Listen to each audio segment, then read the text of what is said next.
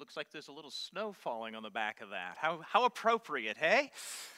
Well, Merry Christmas!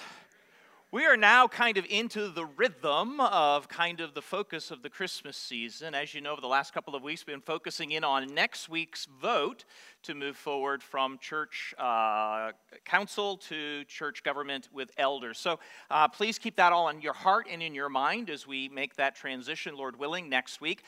But today, we are going to focus in again on this person called Jesus Christ as we consider facets of Christ or facets of Jesus. And I want you to know this is a special Christmas edition.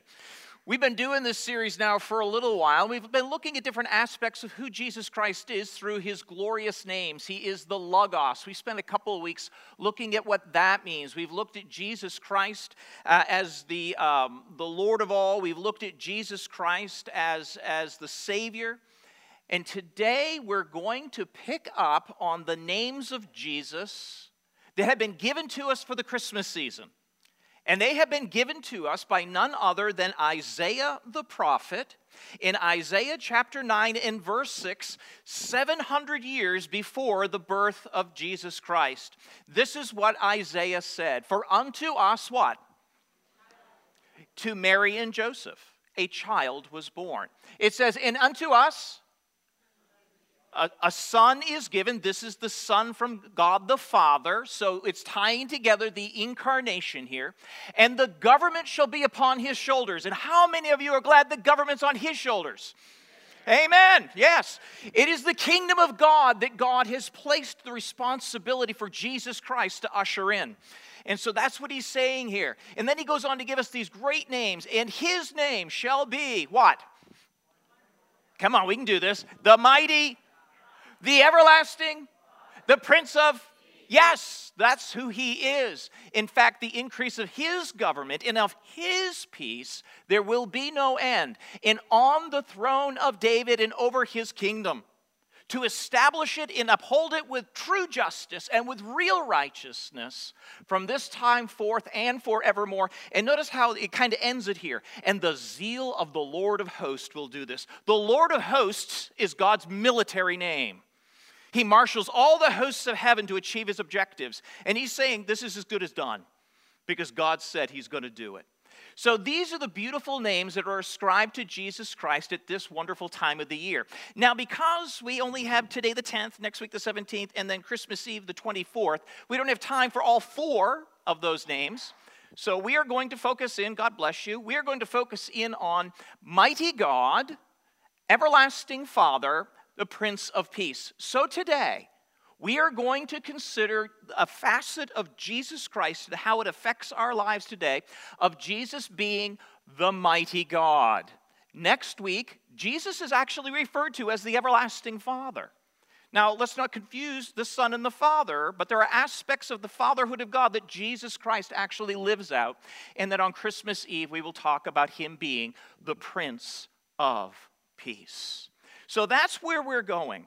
So this morning, as we consider Jesus as the mighty God and the implications that has on our lives, I want to invite you to take your Bibles and turn with me to 2 Corinthians. 2 Corinthians chapter 8 this morning. 2 Corinthians chapter 8. Now, if you don't have a copy of the scriptures that you brought with you, please reach under the chair in front of you and pull out that black Bible, our worship Bible, and turn to page 967. Page 967, as we talk about the implications for our lives of Jesus being the mighty God. Let's pray. Father, our goal today is to see Jesus. Our goal today is to behold him in a way where we see his love for you, where we see it evidenced so perfectly and purely in his life, because you call us to live and to love like him. And so we're actually going to witness today what it should look like in our lives to follow you in love. So, Father, apart from your Holy Spirit giving us understanding, this is all for naught. So I pray right now that you would open our hearts to receive your truth. I pray these things in Jesus' name. Amen. Amen. So, what does it mean at Christmas that Jesus is the mighty God? Think about it like this with me. My prayer is that you will know, that you will press on to know the supremacy of Christ, the supremacy of his deity, equal with God the Father in all of his attributes, the radiance of his glory and the exact image of his nature, the supremacy of his eternality that makes the mind want to explode with the imponderable thought that Jesus Christ never had a beginning. He is simply there. Absolute reality with which we reckon. We must rise to the supremacy of his eternality, while all the universe, including this building and your body and this earth and all the galaxies, are fragile, contingent, like a shadow in comparison to the substance of Jesus Christ. We must know the supremacy of his never-changing constancy. Oh, to have virtues that never change, a character whose commitment is constant, yesterday, today, and forever. Let us know the supremacy of his constancy, and let us know the supremacy of his knowledge that makes the Library of Congress look like a matchbox and makes all the information on the internet look like a 1940s farmer's almanac, and makes all of quantum physics and everything that Stephen Hawking has ever dreamed look like a first-grade reader. We must know the supremacy of the knowledge of our Lord. We must know the supremacy of his wisdom that has never been perplexed by any problem whatsoever, nor can he be counseled by any person or any being in the universe. We must know the supremacy of his authority. All authority is mine in heaven and on earth and under the earth. No change. All authority. Changing times and seasons, removing kings, setting up kings, doing according to his will in the host of heaven and among the inhabitants of the earth. No one can stay his hand or say to him, "What have you done?" We must know the supremacy of his providence, without which not a single bird in the extended reaches of the Amazon forest has ever fallen off of any limb, and without which not one hair turns white or black. We must know the providence of Jesus. We must know the supremacy of his word, which upholds the universe by the word of his power. All the galaxies, molecules, atoms, and subatomic reality nobody has yet dreamed of down there where no one has yet.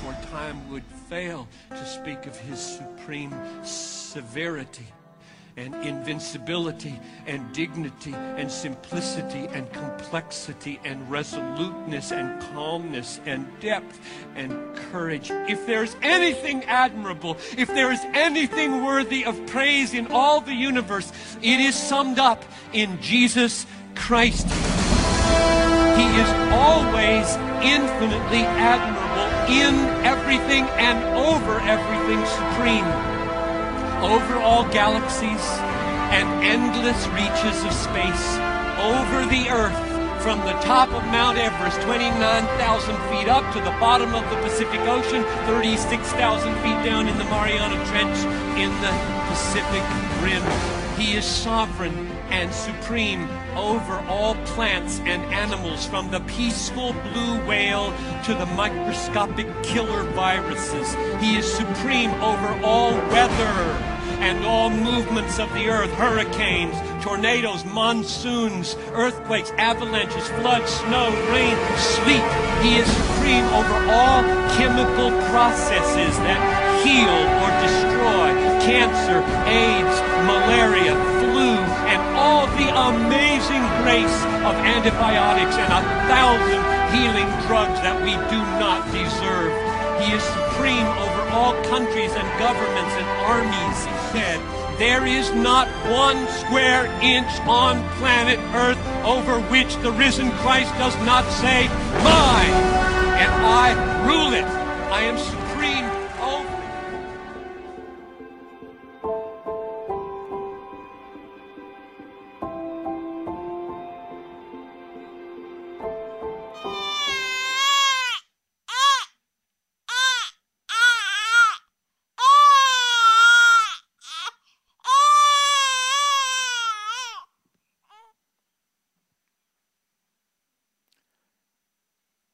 And the Word became flesh, and he dwelt among us.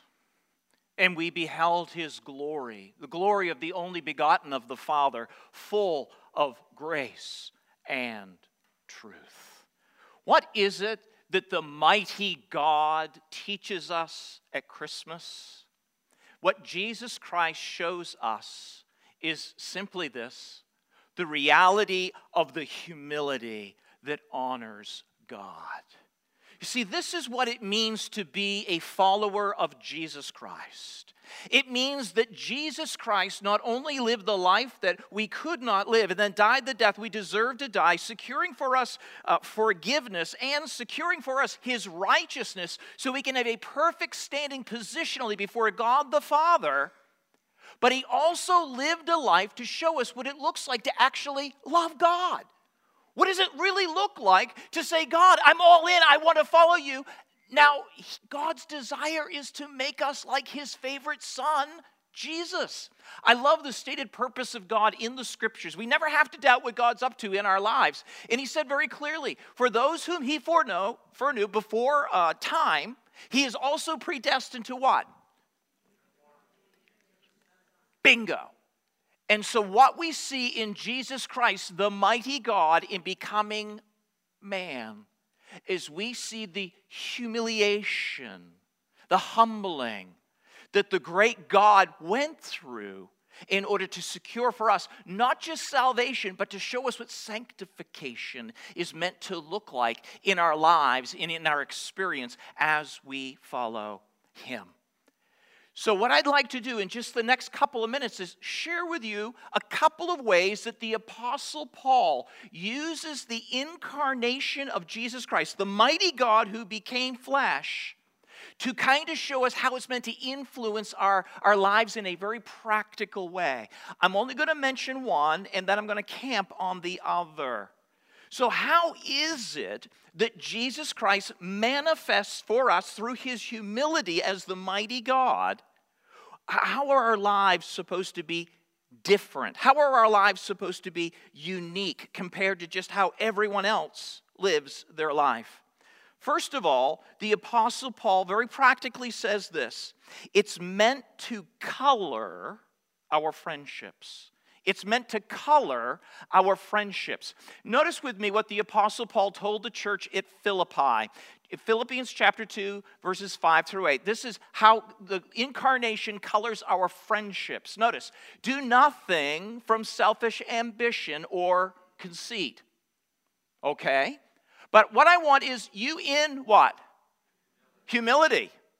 To count others more significant than yourselves. Now, the Apostle Paul had to kind of give this admonition to the church in Philippi on a purpose, because the church started in the house of Lydia, a seller of purple, a very powerful white-collar woman. And then shortly after she came to Christ, there was this guy who was the Philippian jailer who was a blue-collar jailer. And then there was a demoniac slave girl who got saved as well. So you put together a white-collar, powerful woman with a blue-collar guy with a former slave, and what do you got? Problems. challenges, troubles. You got sexism. You've got ethnicities. You got cultural clashes. All that stuff's going on. Talk about a topic for today. This is the challenge of our day and age. We've got all these tribal groups who can't get along together. They refer to them as tribal groups because they all have their own desires. But we have all these groups in our country that can't get along. And Paul's saying, listen, Philippi, you need to understand something. When you have a real diversity of peoples from different cultures and ethnicities and gender, he said there's only one way to handle it. I want each of you to look not only on your own interests, but also on the interests of others. And I want you to have this mind among yourselves, which happens to be yours in Christ Jesus. And now he shows us the self-humbling of Jesus Christ, how he was willing to become man and how he was willing to be a servant and how he was ultimately willing to give his life on the cross. You see, the incarnation, the mighty God becoming man, informs how we treat others. That's what Paul is saying. So when you look at somebody and you think, ooh, whatever their political or whatever persuasion they may be, think about the fact that Jesus chose to identify with you. And he's mighty God. And now he's saying, I want you to identify with others. Because I was willing to humble myself. It's your turn, people. It's your turn, children of God. It's time that we show the world how this works. And it's not by putting ourselves first. It's by actually considering others more significant and needful than ourselves. So this is one way that Paul uses the incarnation to speak into the lives of believers in the culture of that day. On the one hand, it's about friendships and how the grace of God is designed to cause us to be humble and to color, if you will, our friendships and cause us to walk with people of very different backgrounds from ourselves. So on the one hand, he talks about how it colors our friendships, but the one I want to camp on for the next few minutes is not only does it speak to that, but the incarnation, the humiliation of the mighty God to become man also speaks into our finances. Yes, our finances. Pastor Bill, why did you choose to camp on this one and not the other one? I don't know. I looked at both and I was like, well, Lord, which one do you want me to do? And this is the one I erred on. So maybe I got it wrong, but we'll find out. But this is what he said to the church in Corinth. 2 Corinthians 8 and 9. Now he uses the idea of the incarnation to speak into this group of people there in Corinth. Notice, I say this not as a command, but to prove by the earnestness of others that your love is also genuine, or also is genuine. For, here we go, for you know the grace of our Lord Jesus Christ, that though he was rich in heaven, the mighty God, yet for your sake he became poor, identifying with a peasant poor family, born in a manger, born so low, yet for your sakes he became poor, so that you in his poverty might become rich. So what Paul is doing is he's trying to speak to the Corinthian church about their need to join the rest of the church in that area towards a special offering. Let me explain. If you have your Bibles, let's look at the context briefly, because the context will inform where we go. Context. Meaning is always found in context. So here we go. 2 Corinthians chapter 8, beginning in verse 1. Let me put a map up here because that might help inform you as we kind of make our way through this. This is what Paul said to the church in Corinth. We want you to know, brothers, the word is actually brothers or sisters, we want you to know, those who claim to be followers of Jesus, about the grace of God that has been given among the churches of Macedonia. So up here is Macedonia. So he's talking about the church in Philippi, he's talking about the church in Thessalonica, the church in Berea, the church in Apollonia, the church in Neapolis. This is what he's talking about. He's talking about the people up there in Macedonia. So, I want you to understand the grace that was given among the churches of Macedonia. For in a severe test of affliction, now we don't know if this was persecution or famine, but the believers, they were going through a very difficult time. He says this, their abundance of joy and their extreme poverty have overflowed in a wealth of generosity on their part. Now again, what Paul is doing here is he is taking up a special offering for the poor that are in the city of Jerusalem, the believers who are in the city of Jerusalem. He is going around to the Gentile churches, taking up a special offering to try and alleviate what appears to be a famine that was happening in Jerusalem. Now, Paul had a couple of reasons for this. One is he promised at the Jerusalem council that he would always remember the poor. He said, that's part of my mission. My mission is to remember those who have need. But secondly, he wanted to try and bring together these very differing groups of people who both named Jesus, the Gentiles and the Jews, under one heading, Jesus Christ. And so by taking up the money from the Gentiles and taking it to Jerusalem to submit to the Jewish Christians there, his goal was to bring healing between these two parts of the church. So what he's saying is the Macedonians have really stepped up. They've really given hard. In fact, notice what he goes on to say. For they gave according to their means. In other words, they gave what they could. And he goes on to say, as I can now testify, and beyond their means.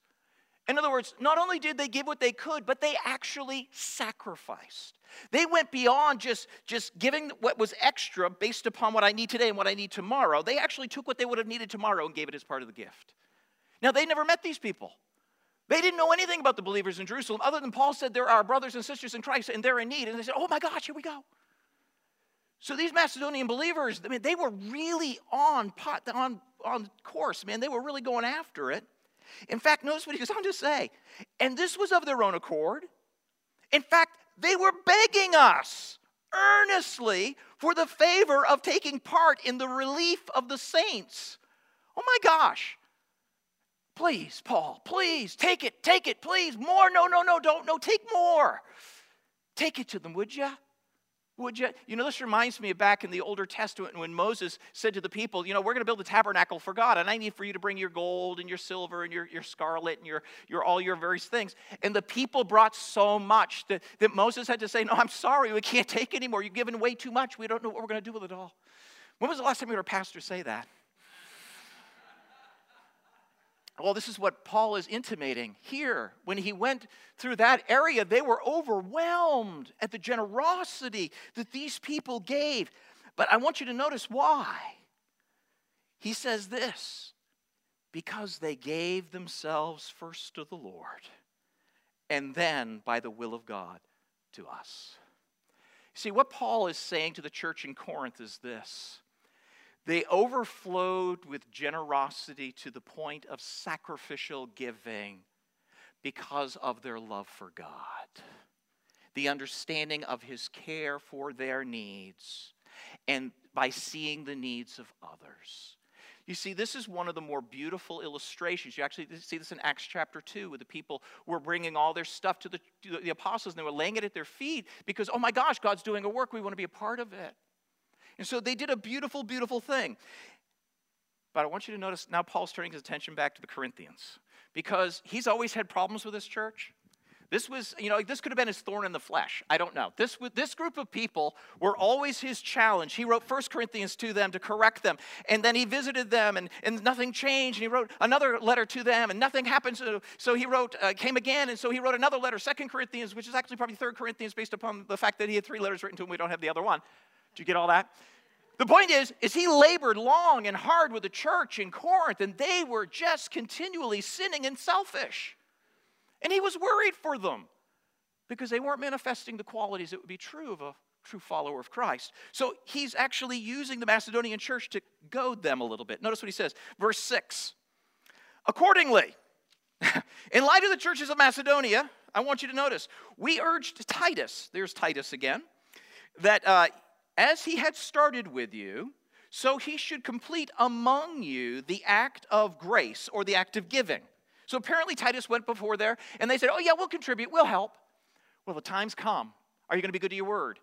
And so he said in verse 7, but as you excel in everything, in faith, in speech, in knowledge, in earnestness, and in our love for you, which doesn't make any sense. The way that reads. It actually could or should read, and in your love for us. So what Paul is saying here is it's pure sarcasm. It's pure sarcasm. These people thought they had it all. These people thought they were the most spiritual of the spiritual. These people could speak in tongues, and they had wisdom and knowledge. And so he's actually almost being sarcastic here. By the way, your great love for us, they didn't like Paul. They didn't think much of him. He was weak in body, and his letters are no good. That's how they perceived him. So I think Paul's being a little sarcastic here, but he wanted the offering to go to Jerusalem to help heal the Jewish and the Gentile churches together. So he was adamant that they needed to contribute. Here we go. Verse 8. I say this not as a command. In other words, I'm not going to force you. But to prove by the earnestness of others, what does he say? Do you see what he's saying? The Macedonian church gave out of generosity because of the reality of their relationship with God. They proved they love God. It's your turn. So I'm not commanding you, but what I'm saying to you is this. If you really have a relationship with God, I want you to prove it by being generous in this matter. This is what he's saying. And so now he goes on to use this statement about the incarnation of Jesus. And so he goes on to say this, for you know, that is, you experienced, I think, the grace of our Lord Jesus Christ. That's the word gnosko, to experience. For you have experienced the grace of the Lord Jesus Christ, that though he was rich, yet for your sake he became poor, so that you, by his poverty, might become what? Now, I want you to notice how the Apostle Paul put this. He put it very directly to them. And he used the pronoun you, your, you. He was making it personal. A wonderful commentator by a man by the name of Philip Edgecombe Hughes. If you ever get anything he's ever written, commentary, I encourage you to get it. Philip Edgecombe Hughes. He said this about that verse. He said, the significance of Christ's self-impoverishment is grasped only in a manner that is intensely personal. It was all, adds Paul, so that you, by his poverty, might become rich. Now listen, he says this, the logic implicit in the statement of this great truth is too obvious for anyone to miss. If he, Jesus, did all this for me, then nothing I can give or do from him can be too much. Such love constrains me, redeemed at an incalculable cost. I am no longer my own. All that is mine is now his, for him to use in accordance with his holy purposes. So what Paul seems to be doing here is he's saying that the reality of the grace of God in the lives of God's people is evidenced through generosity and giving. In fact, Paul makes it a test of genuine love for God. Genuine love for God. Paul deeply questioned the reality of the Corinthians' faith in Jesus Christ, because their hearts were still very much hardened in sin and sinful living and in self and selfishness. They weren't generous, they were selfish. And just a couple of pages over here, 2 Corinthians chapter 8 we were in, over in 2 Corinthians chapter 13. Notice 2 Corinthians chapter 13, if you have your Bible. This is kind of the final correspondence Paul has that we have. And this is how he kind of ended his statement to these people. 2 Corinthians 13 and verse 5. Hey guys, Corinthians, you really got to examine yourselves. You really have to see whether you are in the faith. In fact, I want you to test yourselves. Or do you not realize this about you? That Jesus Christ is in you. And then there's this question. Unless indeed you fail to meet the test. See, what Paul is saying is, if you have truly repented of your sins and your life, and you have embraced Jesus Christ with your life, the Bible says he now inhabits us through the Holy Spirit. And when that Holy Spirit indwells a child of God, he changes us. He changes our attitudes. He changes our loves. He changes our affections. One person put it like this: the test of true repentance and faith is a change of heart evidenced in life. Something like this: what you once hated, God and holiness and self-sacrifice, you now love. And what you once loved, me, myself, and I, you actually hate now because of who he is and what he has done on your behalf. So there's a radical transformation that happens in the life of a true follower of Jesus Christ. We see it in the Macedonian church and how sacrificially they gave even beyond their own means. And Paul is now challenging the Corinthian church. Hey guys, I really need to test you in this because I want to see you approved in this. I don't want to see you disapproved in this. Hence, not truly of God, not truly of Christ. You know, there are statements like this in the Bible. Often there are these things called warnings. And, you know, we read things like this, and sometimes I think we wonder, what are they there for? You know, you go through the book of Hebrews, and oh my gosh, there's so much stuff in Hebrews. It's like, if you turn from Christ, there's no more repentance to come back to faith. What? What's all that about? The warnings of Scripture are given to believers. Listen, because it's only a true believer that would look at a warning like that and say, oh my gosh, is that true of me? You see, those who truly aren't Christ say, hey, that's not talking to me because I'm saved. I'm good. So I don't need to even think about testing myself, examining myself to see if I'm saved. See, that's what an unbeliever says. Because they think they're okay. But the true child of God who longs to live for the Lord, to please Jesus Christ, to give their life to him, to look more like Jesus, is saying, oh my gosh, could that be true of me? And so we do a self-examination. Where am I at in this? How am I doing with this? And so I did this. And I do this too. You know, I don't just say it. I have to live this all week long, and then I get to say it on Sunday morning in 2 services. But I have to live with this. And so I started thinking, how generous am I? How generous am I? Is that a part of my heart that has been transformed by God? And is it something that is now becoming more consistent with the character of Jesus Christ, who was the mighty God and humbled himself? And so I started asking myself some questions. So I'm now going to take you into my own little journey for the next few minutes. And when we're all done, you can come down here and put your arms around me and say, Pastor Bill, we still love you. In spite of how bad a sinner you are and evil you really are. So I began to ask myself this question. Bill, how much is enough? How much is enough? And I'm starting to think this through, and I'm standing in my kitchen, and my kitchen has kind of a bow window that looks down into our backyard.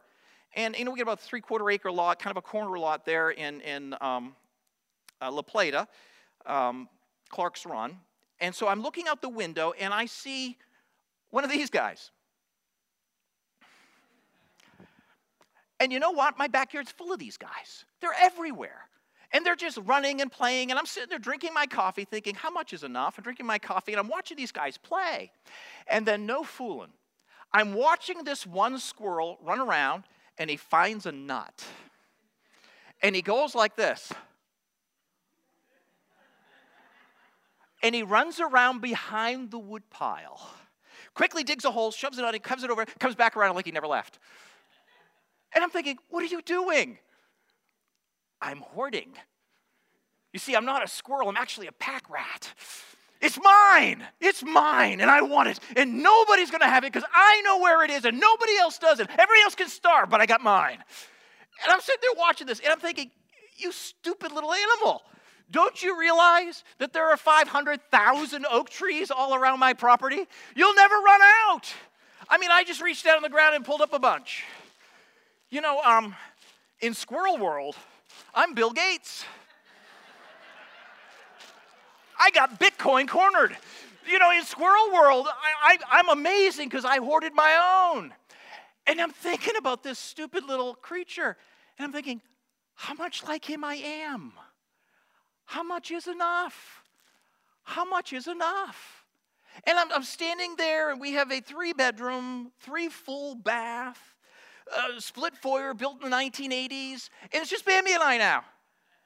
And I'm thinking, we just went shopping, and we didn't just buy groceries, which we consume plenty of, but we bought other stuff. And I'm thinking, how much is enough? At what point do we actually say enough is enough? Never. The real answer to how much is enough is just there you got it, yes. That's human nature. Just one more. Okay, 2 more. We'll make it 3. All right, how about the whole bag? This is human nature. You know, it might be a squirrel with nuts, but this is what we look like with all our stuff. It's mine. It's mine. Well, I'll buy a gun. You stay away because I'm going to keep my stuff. I'm going to protect it because it's mine. Is it? Oh, wait a minute. Do you remember that video we just watched? And there is not one square inch in all the earth where Jesus Christ does not cry, it is mine. It's not yours. And if you're his, then what you have is merely a stewardship that he's given to you to give to others. So it's not ours anyway. So when the squirrels are all starving to death, I will go out and throw this on the ground.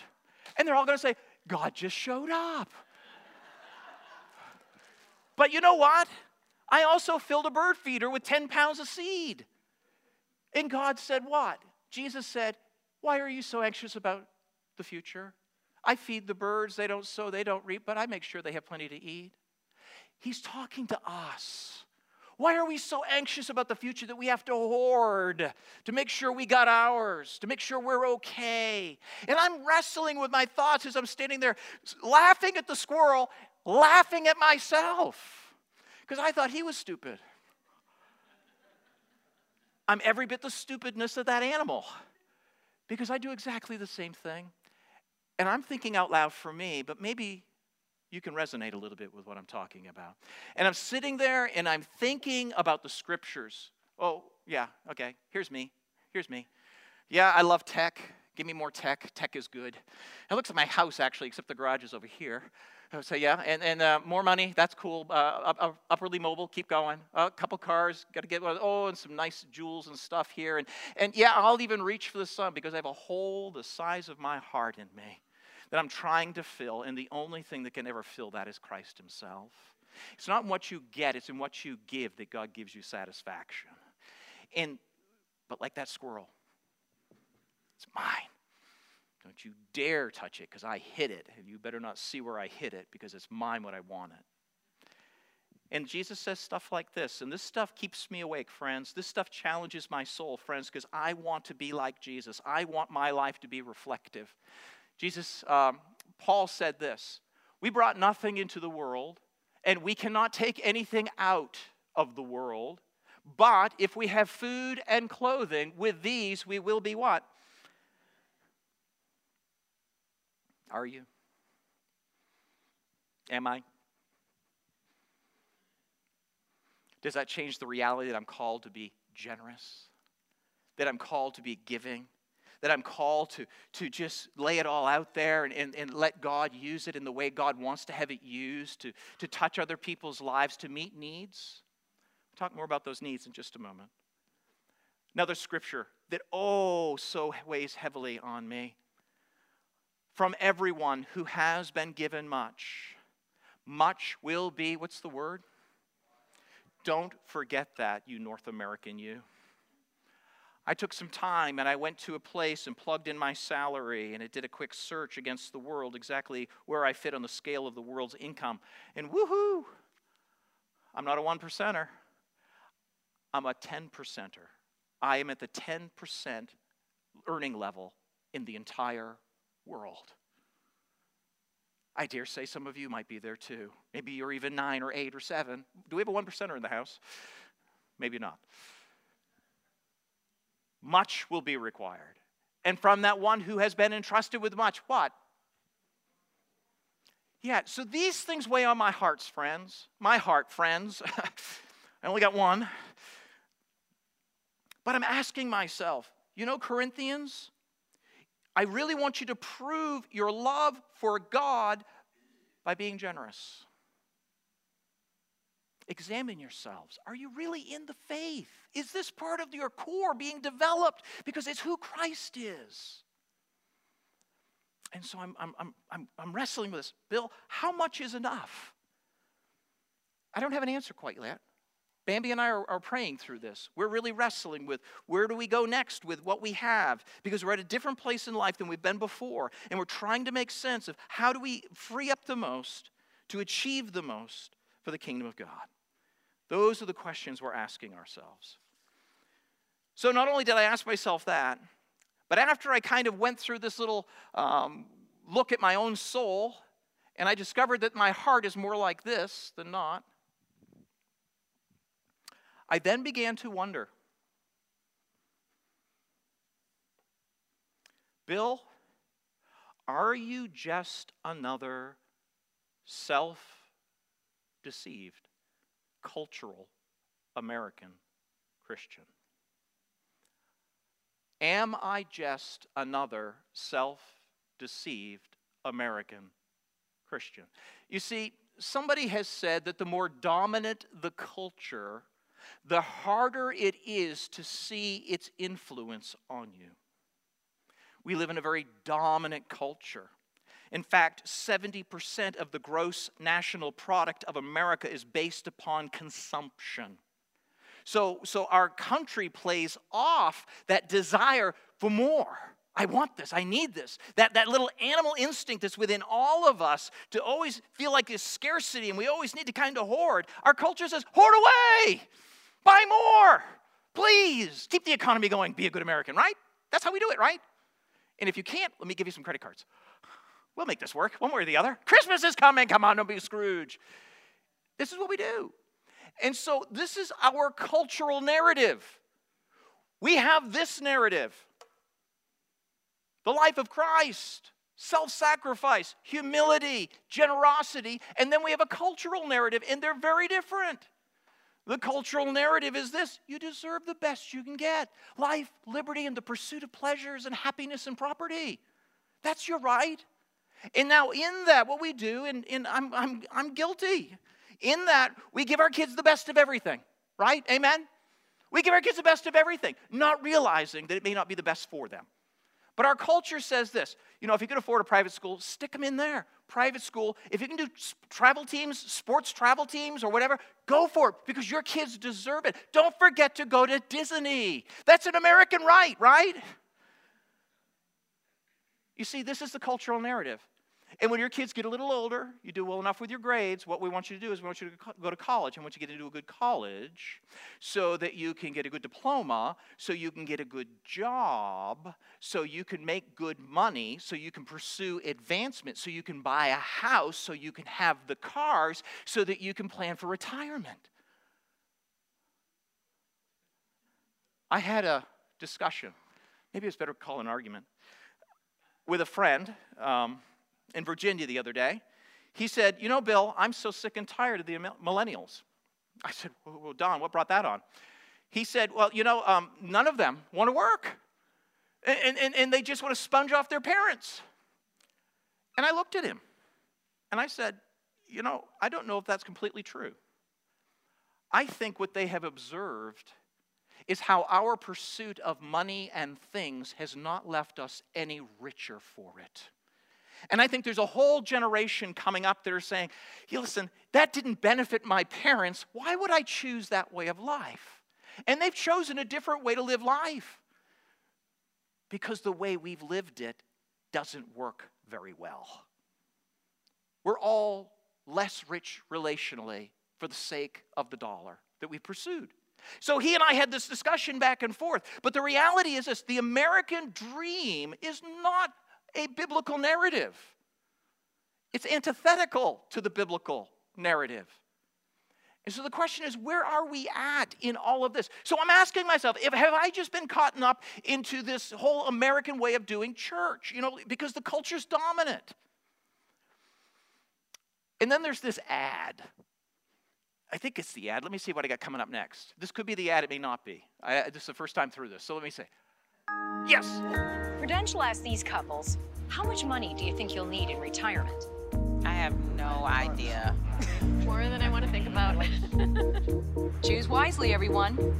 No cheating, no cheating. Then we found out how many years that money would last them.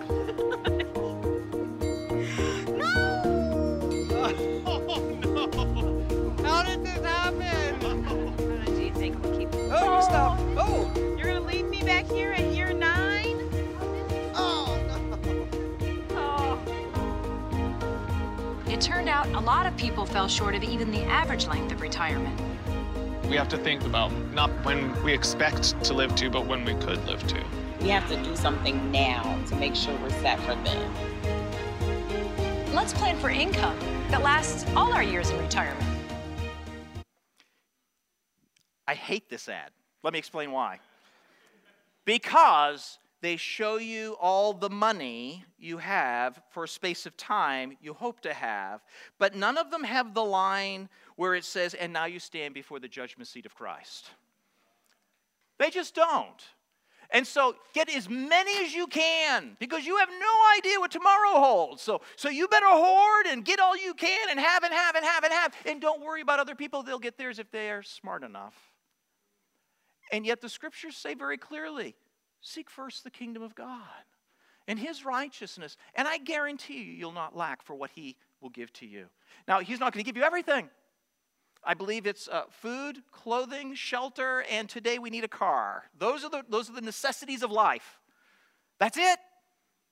Beyond that, those are wants. And so I don't like that ad because it's good for the world, but it's not good for the believer because that's not our story. Our story is one of generosity. It's one of self-sacrifice. It's one of standing before the Lord and hearing, well done, my good and faithful servant. It's not about how much I can have. That's not our story. That's the world's story. And again, the scriptures just continue to speak to me on these issues. No one can serve two masters, for either you will hate the one and love the other, or you'll be devoted to one and despise the other. You cannot. Now, there's no two ways about it. You cannot serve both God and money. Make your choice. Please choose well. Another scripture that this speaks to me. But the cares of the world and the deceitfulness of riches and the desire for other things enter in and choke out the word, and the life proves to be unfruitful. That's talking about the soils, and as the seed lands, it seems to have germination in life, but you know what? Riches, other things choke out faithfulness and love and obedience to God. And then another one. In fact, it is easier for a camel to go through the eye of a needle than for a rich person to enter the kingdom of God. In context, it's not talking about a gate in the wall of Jerusalem, okay? The camel gate. Jesus is trying to be ridiculous. Camel, eye of a needle, how's it going to go? It doesn't. Salvation's a miracle no matter who gets saved. But it's especially a miracle if the person has wealth. Because, as one person remarked, it's funny, in the scriptures you notice those who have virtually nothing are quick to give it all up. But it's those who have too much that can't. And yet, one of the character qualities that is represented in a true follower of Jesus Christ is we do not hold on to. We let go. We humble ourselves. We become generous. I'm asking myself these questions. I'm inviting you to wrestle with me in this. All right, I have a video that I can't show, so I'm going to skip it and move along. Goodbye. So I guess the question becomes, to me, am I this guy? James says this, what good is it, my brothers, sisters, if someone says, I've got faith, I believe, but does not have actual works, generosity, giving? Can that faith save him? And the way the construction is, the answer is no.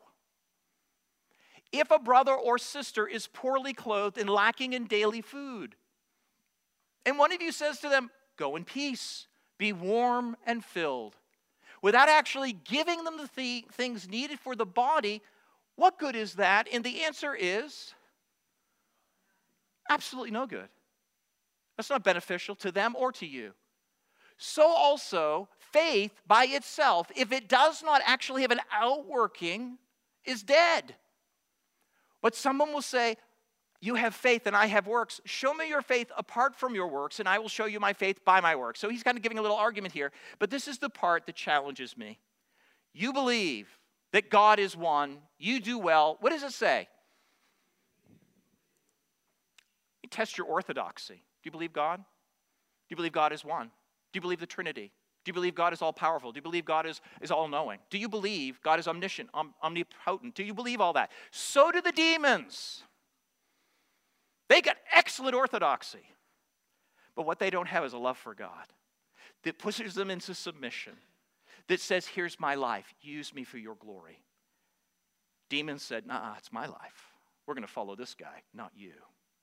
So I guess the question, as I kind of wrap this whole thinking up in my heart, is as I looked at the Corinthian believers, as I saw the self-humiliation of Christ, and as I saw how Paul brought this to bear on the Corinthians' hearts, and then I brought it to bear on my heart, testing my faith, I have to ask myself, how much is enough? Am I simply another cultural Christian who bought the hook, line, and sinker of how we live in this world in America? Or do I just have demon faith? I can answer all the questions correctly. But my heart doesn't love God above all things. Because if it did, I would be generous.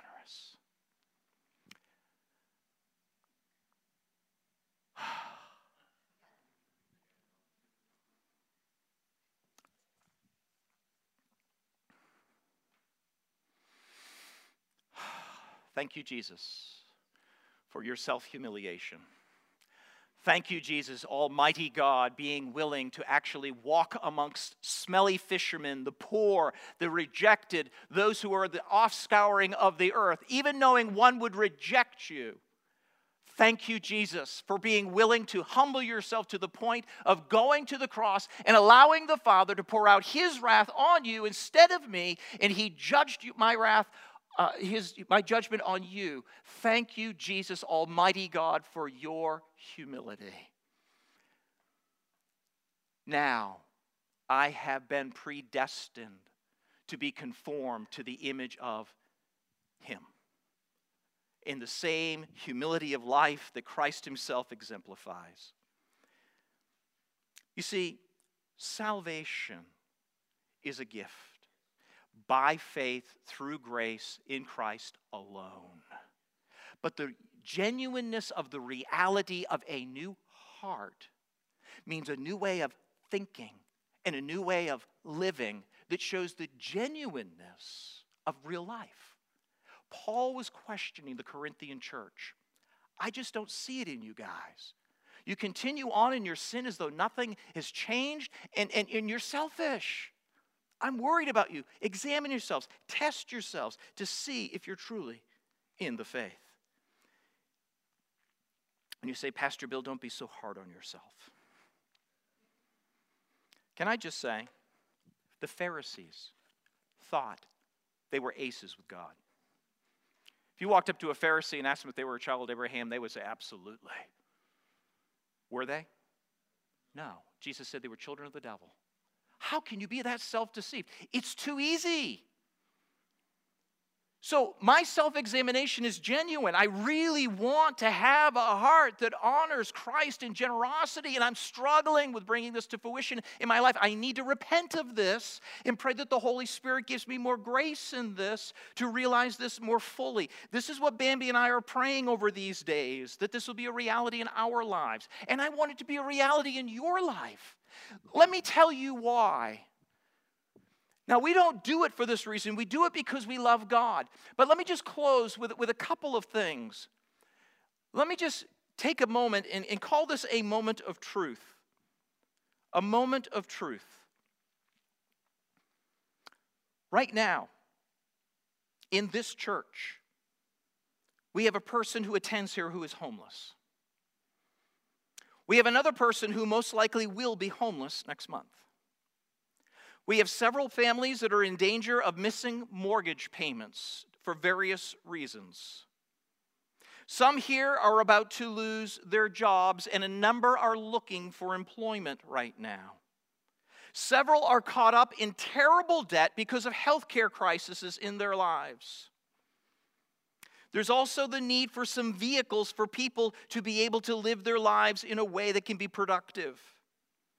And this is to say nothing about the hundreds of men and women and children who are presently sleeping in their cars or in the woods all around us in Charles County as the temperatures drop.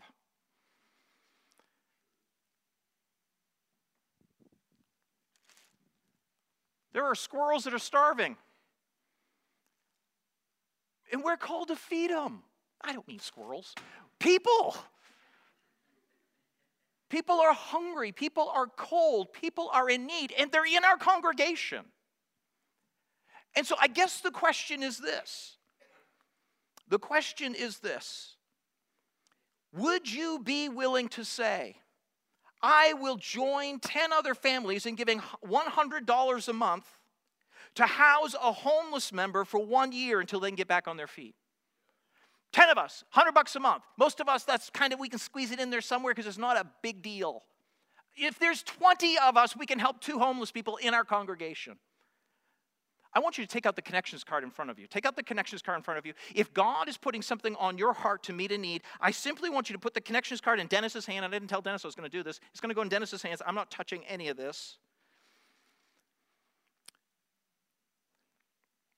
Are you willing as a family to join 10 other families in giving $100 a month to help a homeless member for 1 year till they can get back on their feet? Again, 20 people, we can help 2 people.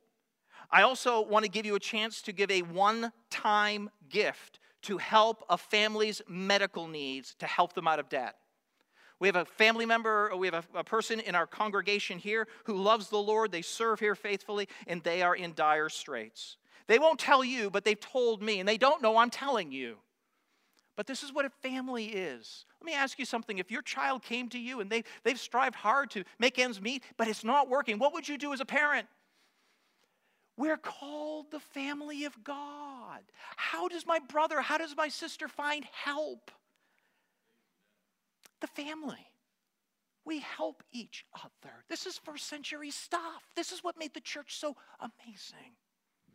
Please pull a connections card if you can help. We need a couple of vehicles. We need a couple of vehicles. One that can actually hold several people because somebody consistently brings somebody to church with them.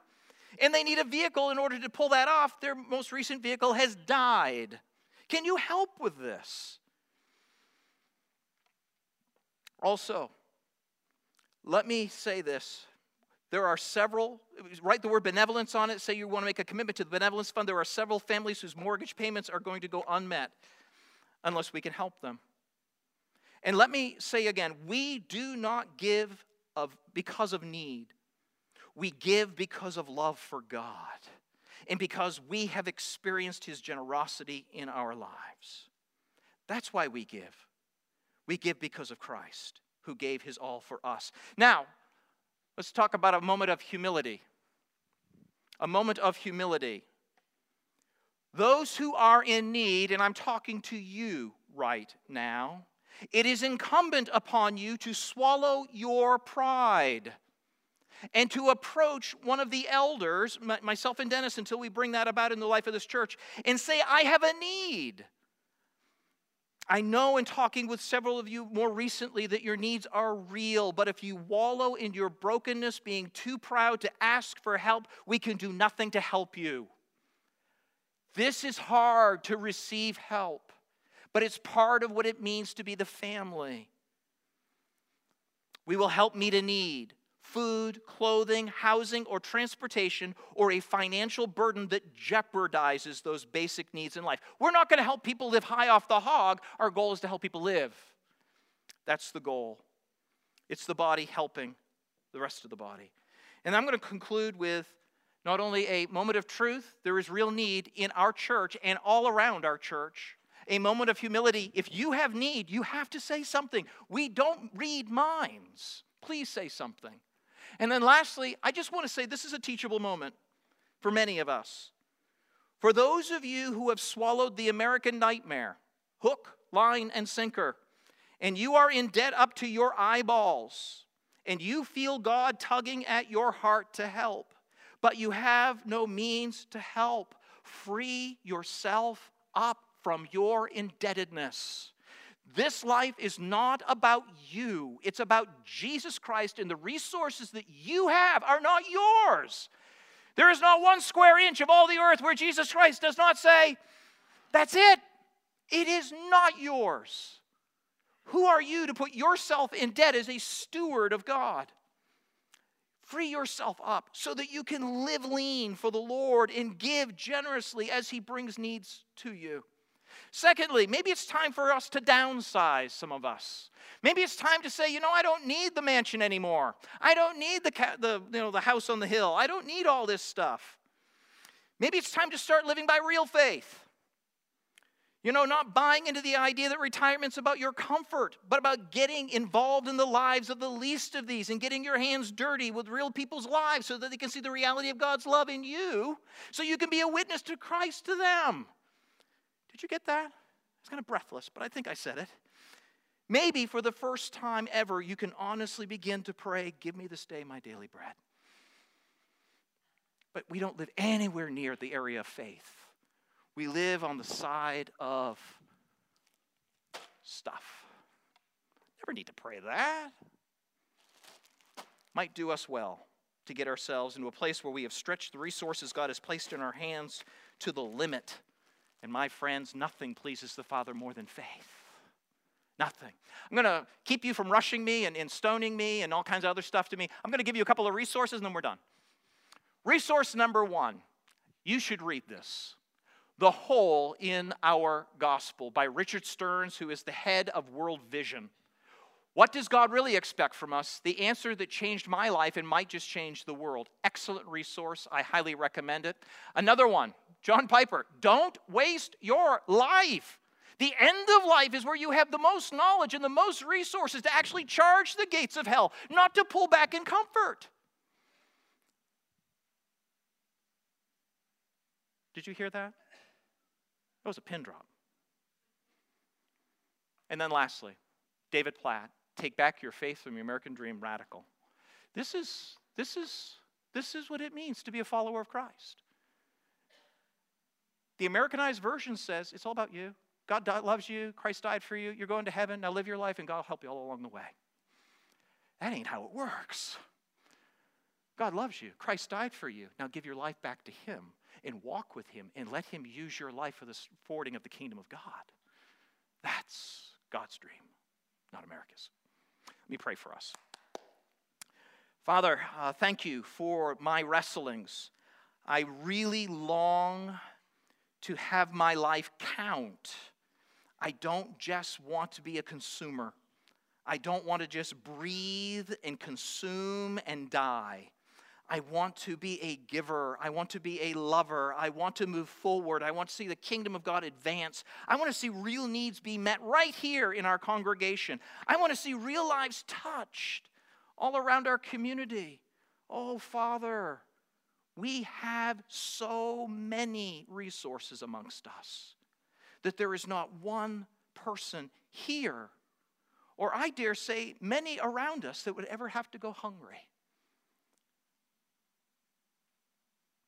If we just really lived on mission with Christ at the forefront. Help us, Father. None of us is equal to this. It is a work of your Holy Spirit in our hearts. Help us to love you. In Jesus' name. And the people of God said, Amen. Amen.